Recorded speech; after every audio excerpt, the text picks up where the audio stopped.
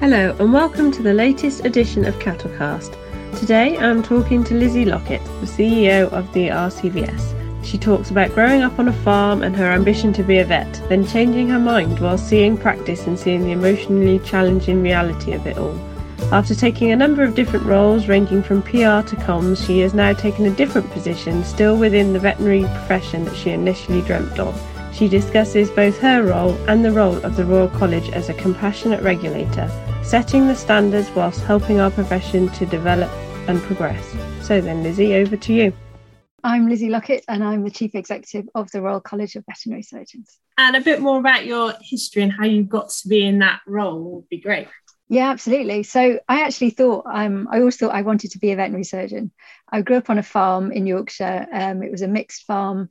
We had 2 dairy herds, sheep, livestock. My dad used to manage the farm. We didn't own it. And near where I was brought up, they filmed the James Herriot series that went out in the 70s and 80s. So there was always lots of vet stuff going on. And we had vets on the farm all the time. And I always thought I wanted to be a vet, as did my brother. My brother ended up being a vet. He's a horse vet. I went to see practice when I was about 16 and just really hated it. I was crying the whole time. I was super emotional and it was all gory and messy. And I just couldn't really deal with it. So I changed my course dramatically, even though I was doing science A-levels, and ended up studying English. Then I thought I wanted to be a journalist. I went to do journalism and ended up in public relations, and then weirdly ended up working in agricultural public relations, which wasn't ever what I planned to do. So some of my first clients were Genus and some animal health companies, pig genetics, agrochemicals. And for about 10 years or so, I worked in that sector with a brief foray into working into Central and Eastern Europe and also PR and IT and telecoms companies, which was something I wouldn't want to repeat. That was quite tricky. And then I joined the ICVS in 2005 as Director of Communications, or Head of Communications as it was then, and worked for many years on the kind of communications output that your members would see from the college. So the website, public relations,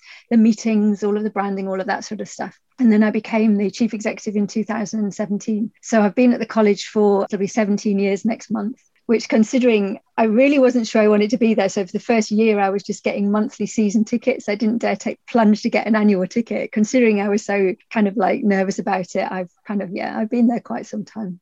And that is quite a different route. And I think it's nice to see people who think that they want to be a vet and actually there are different options available, which is nice. Yeah, I've ended up having the best of both worlds, really. And I've been working alongside the profession, which I really love and respect, but not having to do the emotionally difficult stuff. And also, I think when I set up the Mind Matters project back in, 2016 or so, it did give me a real insight into some of the issues faced, because, I know I couldn't do it. And that gave me a huge amount of respect for those people who do.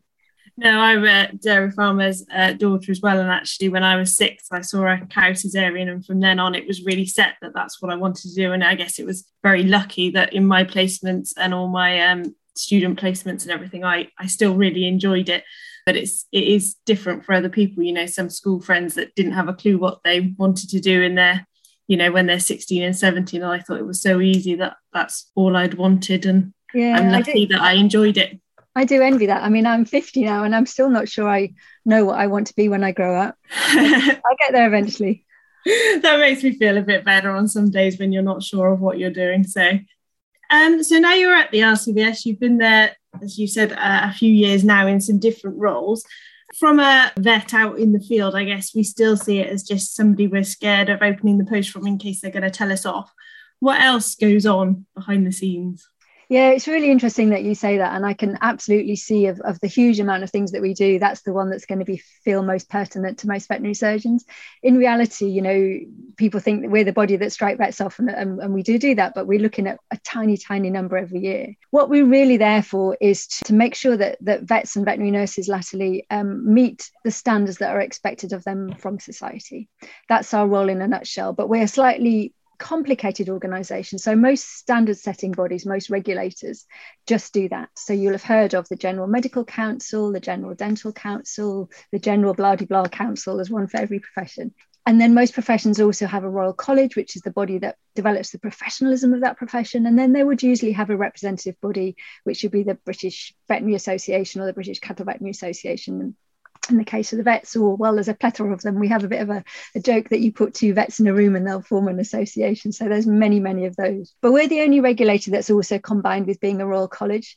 And for many years when I first started at the college, it was seen as a bit of a negative thing. Well, we can't really fulfill our role as a regulator because we're also a Royal College, and we can't really fulfill our role as a Royal College because we're also a regulator. But about 7 or 8 years ago, we really thought through this in a bit more detail and said, actually, we're in a uniquely privileged position here to do more than just regulate, to actually do this in a really proactive way that's beneficial for the profession. So the way that we articulate that is to say that we set, maintain and advance standards. The setting and maintaining bit is your core regulatory work, and the advancing bit is more what Royal Colleges do, and we do the whole continuum. So in terms of setting standards, it will be looking at the standards that we set within veterinary schools, that those schools need to meet in order to graduate people who are fit to register. Then the standards that we set for veterinary surgeons and veterinary nurses who are on the register, code of professional conduct, doing your CPD, all of those things. And then the next bit, which is, okay, then what would you like to do additionally? That's where you've got the work that we do around leadership, certificate in advanced veterinary practice,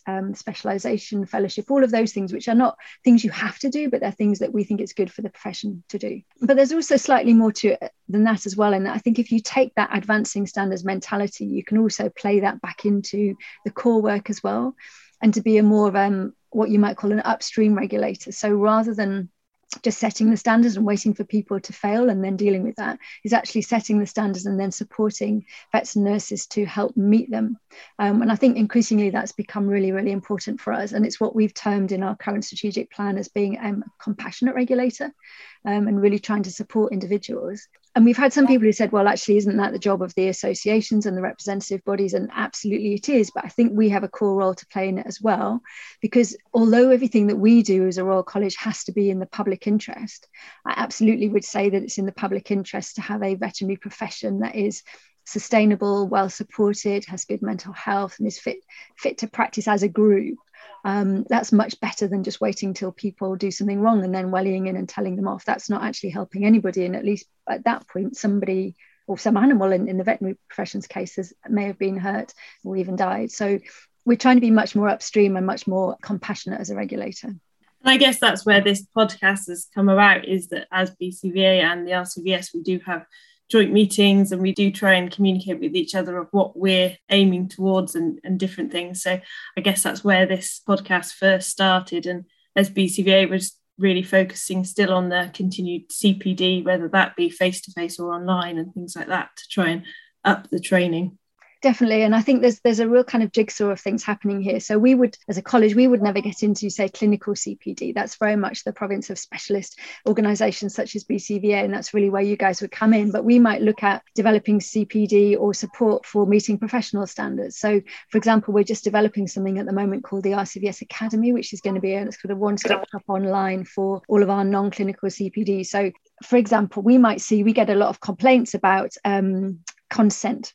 So let's do some learning around consent that is available online in a nice, easy, digestible form, so that we are stopping the problems happening before they start. And we do a lot of that at the moment, but it tends to be a one-off webinar, or it may be a session at a conference, rather than something that's accessible for everybody all of the time. So we're really putting money and effort into sort of supporting those things, so that how to describe it, it's really that, there's a social contract, really. I think that through the Veterinary Surgeons Act, veterinary surgeons are allowed to call themselves vets if they're on the register. They're allowed to do veterinary work. Nobody else is allowed to do that. They're allowed to handle dangerous drugs. They're allowed to, they have the trust of the public when it comes to public safety on foods, something that's really key to your members. But the flip side of that is that they then need to be open to scrutiny. They need to have published standards of how they're going to behave. There need to be ways in which they can be complained about. It's the flip side of that contract. But in order to make it work, we want to really help vets to meet those standards, to put all the glue in place to make it work. Does that make sense?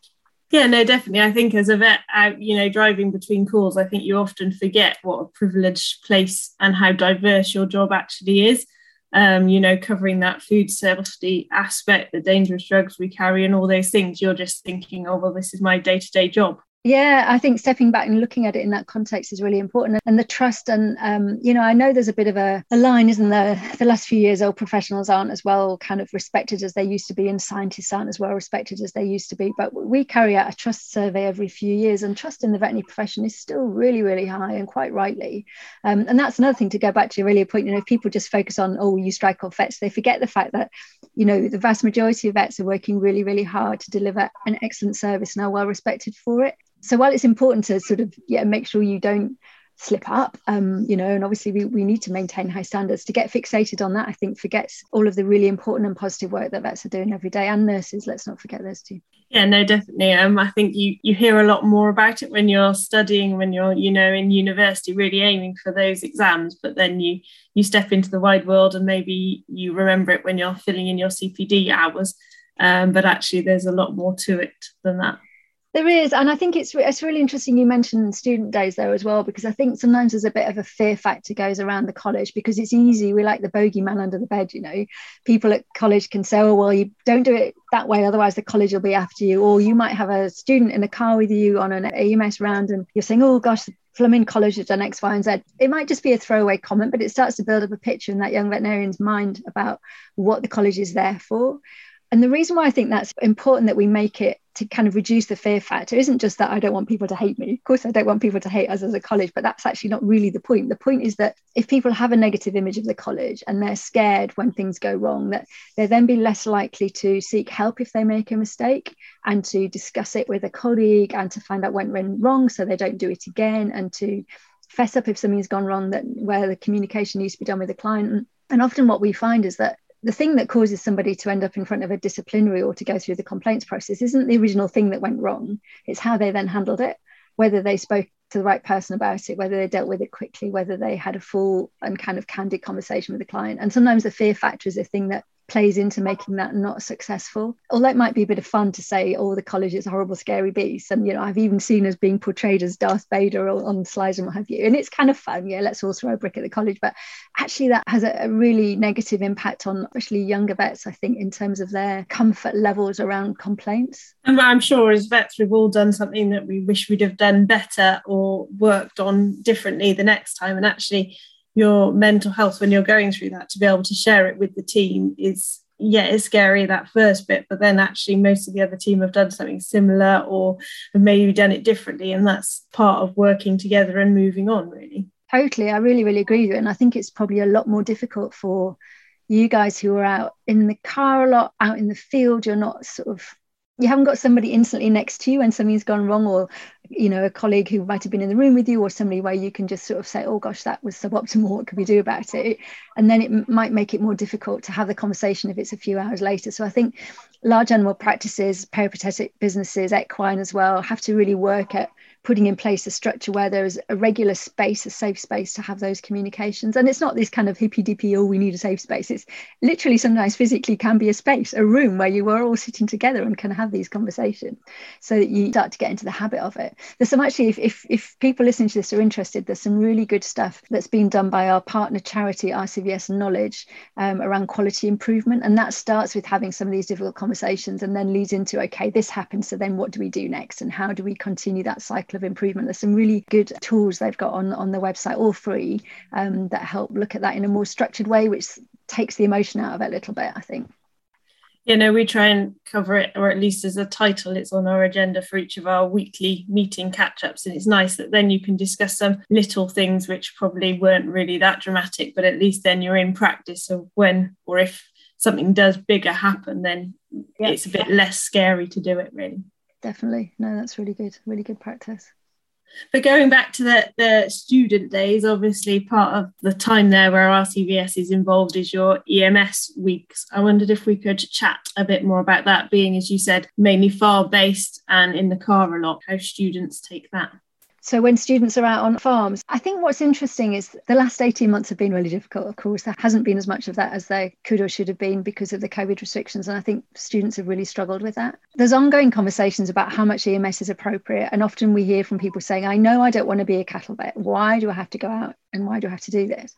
Equally, though, I have heard stories, and we had a young graduate speaking at a conference we had recently saying, I thought I didn't want to be a large animal vet until I went out to see EMS, and it actually changed my mind completely. So I do still think it's important that students get a wide framework. But one thing that we have heard increasingly is this business of how students are supported on EMS, the good quality of EMS. And this isn't just clinical EMS, but AHEMS as well. And sometimes, particularly in the rural sectors, it's about sometimes discrimination or unhelpful language that's used, and how students can better report that. And I think it's helpful for vets who are supporting students to understand how they may be receiving messages and throwaway comments that farmers might make, or vets themselves, and how to better support that. And it's not just students either. I think it's younger vets who are coming into the practice environment now, and workforce is a big issue, as everybody will be aware, and part of that is making sure that we retain as many people as we can. So I think there's possibly work that can be done around just really understanding the impact of discriminatory behaviour on vets from all walks of life, and how tricky that can be.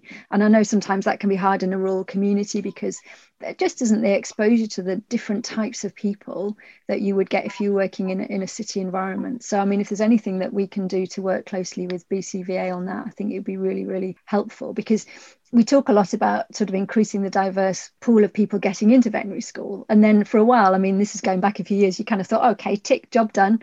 But actually, that's just the starting point. You've then got to really support people when they're in veterinary school, support people once they're into practice, have good conversations, and really call things out when you see it happening that may not be acceptable, which I think is quite important. No, that whole calling things out on farm, it is quite a different step. I think as vets, we're there because we think, oh, the farmers paid us to be there, and we're there on behalf of the animals almost. Yeah. But actually, there's a bigger part to play, as you said, as a rural community, and us as vets. We have maybe been in the city for when we've been training, compared to some farmers that unfortunately haven't left the farm for the year, particularly, with the different restrictions.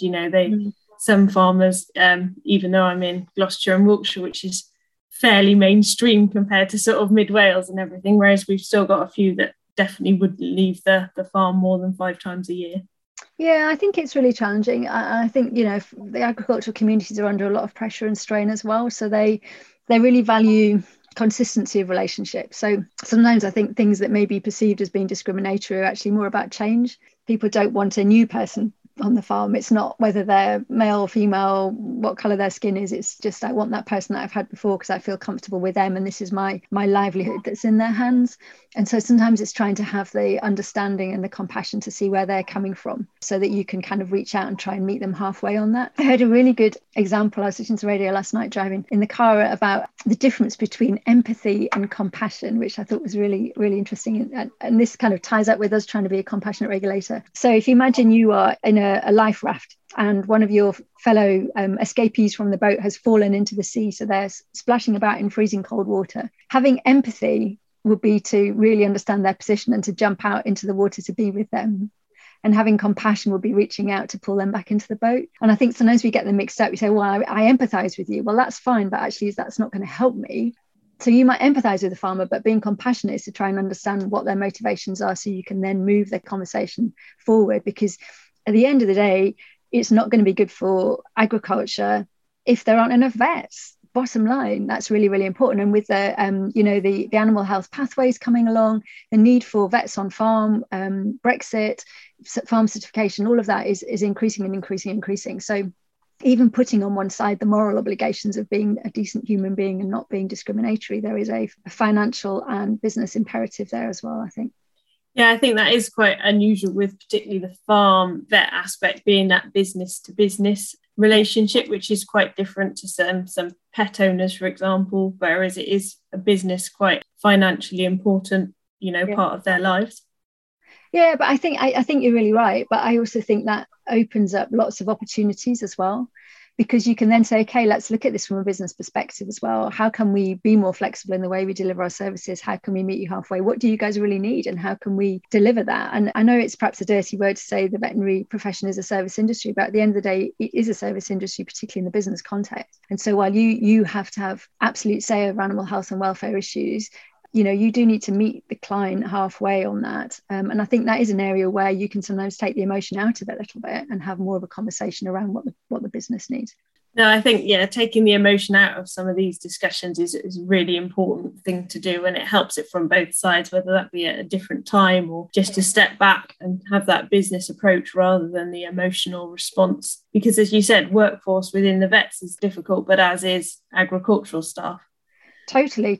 So we've been doing some work around workforce planning because it has become such a critical point, not just in large animal practice, but in small animal, perhaps more so actually, due to Brexit, due to COVID, due to factors that happened before COVID around retention within the professions, and trying to look at sort of the 3 R's that we've got, which is recruitment into the profession, retention, and also return. So people who have left the profession for whatever reason, childcare, what have you, keeping them coming back, maybe in a non-clinical role. And then ultimately, as their children get older, they might be able to go back into a clinical role rather than people just thinking, well, I can't afford to come back because, the flexibility is not there and the structure's not there. And I think that's where, the work that we've been doing has been very much looking at the people aspects of it, which is really important. And we had a workforce summit on the 30th of November where we took through some common threads, which came from some pre-research that we'd done, asking people what their concerns were. But there's also a huge business chunk there, a huge aspect to look at. Veterinary practice as a concept hasn't changed massively since James Herriot's time, other than the introduction of corporates. But,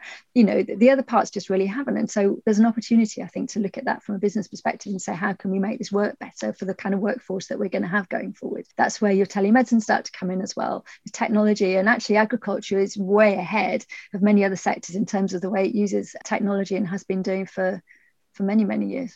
Technology and data, I think as farm vets, we're quite used to that, but across the board, I think that would be quite different for certain, small animal vets to get their head around. And actually quite a high percentage of some of our work is just data analysis. And actually during these COVID times, that's suited it quite well, really, that we can have all these reviews online.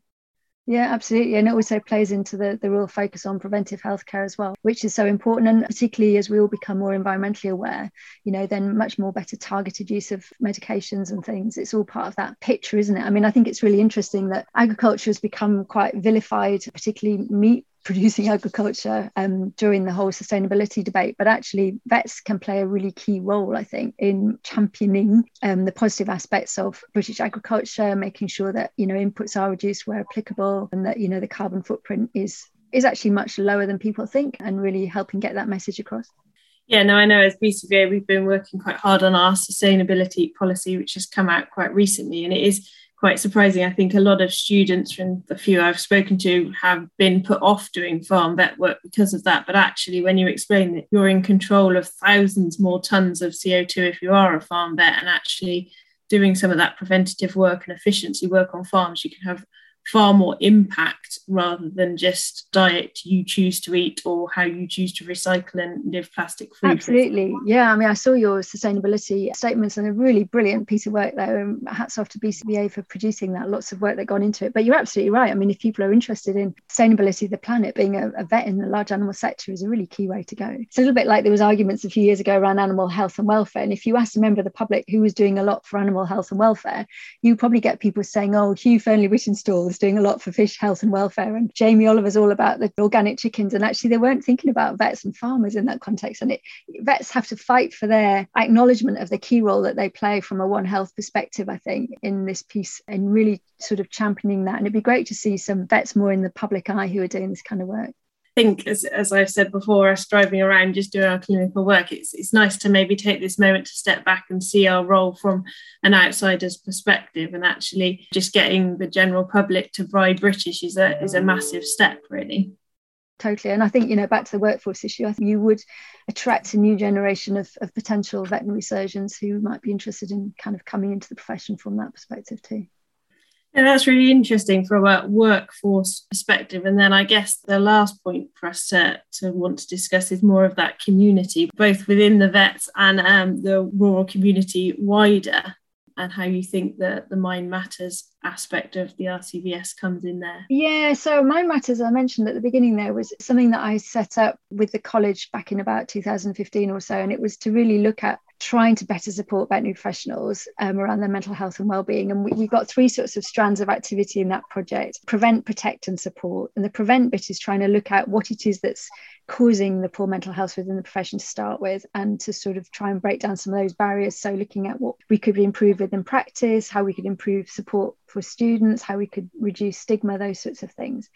The prevent bit was recognizing that while it takes a while to make those big systemic changes, you can give people better skills and tools that they need to keep themselves safe. So things like mindfulness training and mental health awareness training. And we had sort of wellbeing awards and all that sort of stuff. And then support is the work that we do jointly with other organisations like Vet Life or Vet Support, where we give them funding to carry out detailed one-to-one support with individuals, because that's not quite appropriate for us from a regulatory perspective to get engaged with that.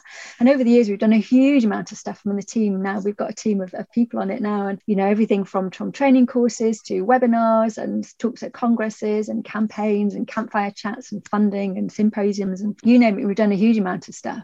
And more recently, we've had to pivot quite a lot of that to be online, obviously, because of COVID. Plus, we've added to our website, our My Matters website, some specific COVID resources. There's like an A to Z of COVID resources on there. There's a couple of bits that might be particularly relevant for your listeners. One is something we launched in September, which is an app, Kite app. You can find it if you search Mind Matters Kite app on Google Play and on the App Store. And it's daily kind of micro learning of little chunks of learning around how to keep yourself well, little exercises to do. It's quite small. They're purposefully small, and you can't do more than one a day. It's a bit like that Wordle thing, if everybody's gone a bit crazy about recently. You can only do one a day. So it kind of keeps you paced, which is quite good for vets, because one thing we found with vets is that they like to be overachievers. So if we'd given you the opportunity to do all 365 in one day, vets probably would have tried to do it and then just fried their brains. So it's important that we try and pace you.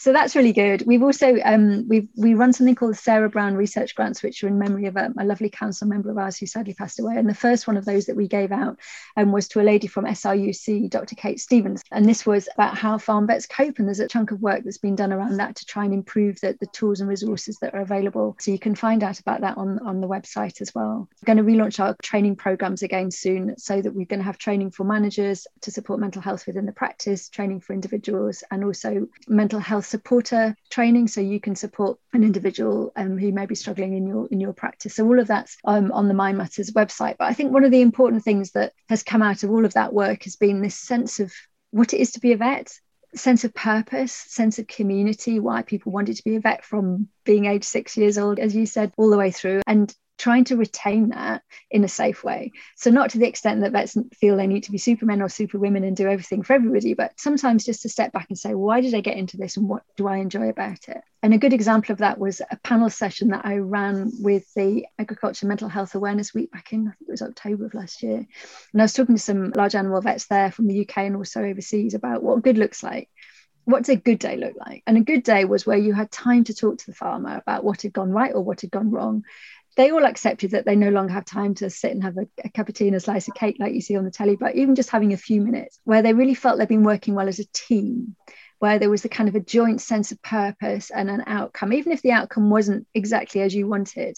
You might have to go on farm and break some really difficult news about a TB reactor, for example, but the fact that they felt they were working together on that, and they felt they knew the farmer well enough to not give them a hug, because that's not what happens in farm life, as I well know, but just to say, if you want to talk about this, there's people you can talk to, or how do you feel about this, or just even recognize when they weren't being quite themselves and they could raise a bit of a flag with somebody about it, and vice versa. I think that's really important. So from a Mind Matters perspective, I think one thing that might be interesting to look at will be how we can work with BCVA, maybe young farmers and other associations, to just try and make some of those connections and bring people a bit more close together, because for sure during COVID it's been really, really difficult to maintain those connections. No, I think those relationships with farmers is the bit that really keeps us going in the jobs we do, and some of those long car journeys or whatever, is thinking about those chats that keeps us motivated and hopefully doing the jobs that we are. So I think that's definitely the part from the farm vets, and equally from the farmers side. I think actually with some of these people that don't get out as often as we perceive is normal, they really cherish those moments, even if we might not be thinking about their mental health at the time and just doing our job, but actually it can be quite a massive part in their lives. Totally. I mean, if you're working on a hill farm and you write down the list of people that you see regularly, the vet's going to be one of those key people. If during COVID you haven't been able to get to the cattle mart or the pub or whatever, then, the world shrinks down even more. So yeah, I think it's really important, and just maintaining those. Back to the compassion thing, isn't it? It's the human connection.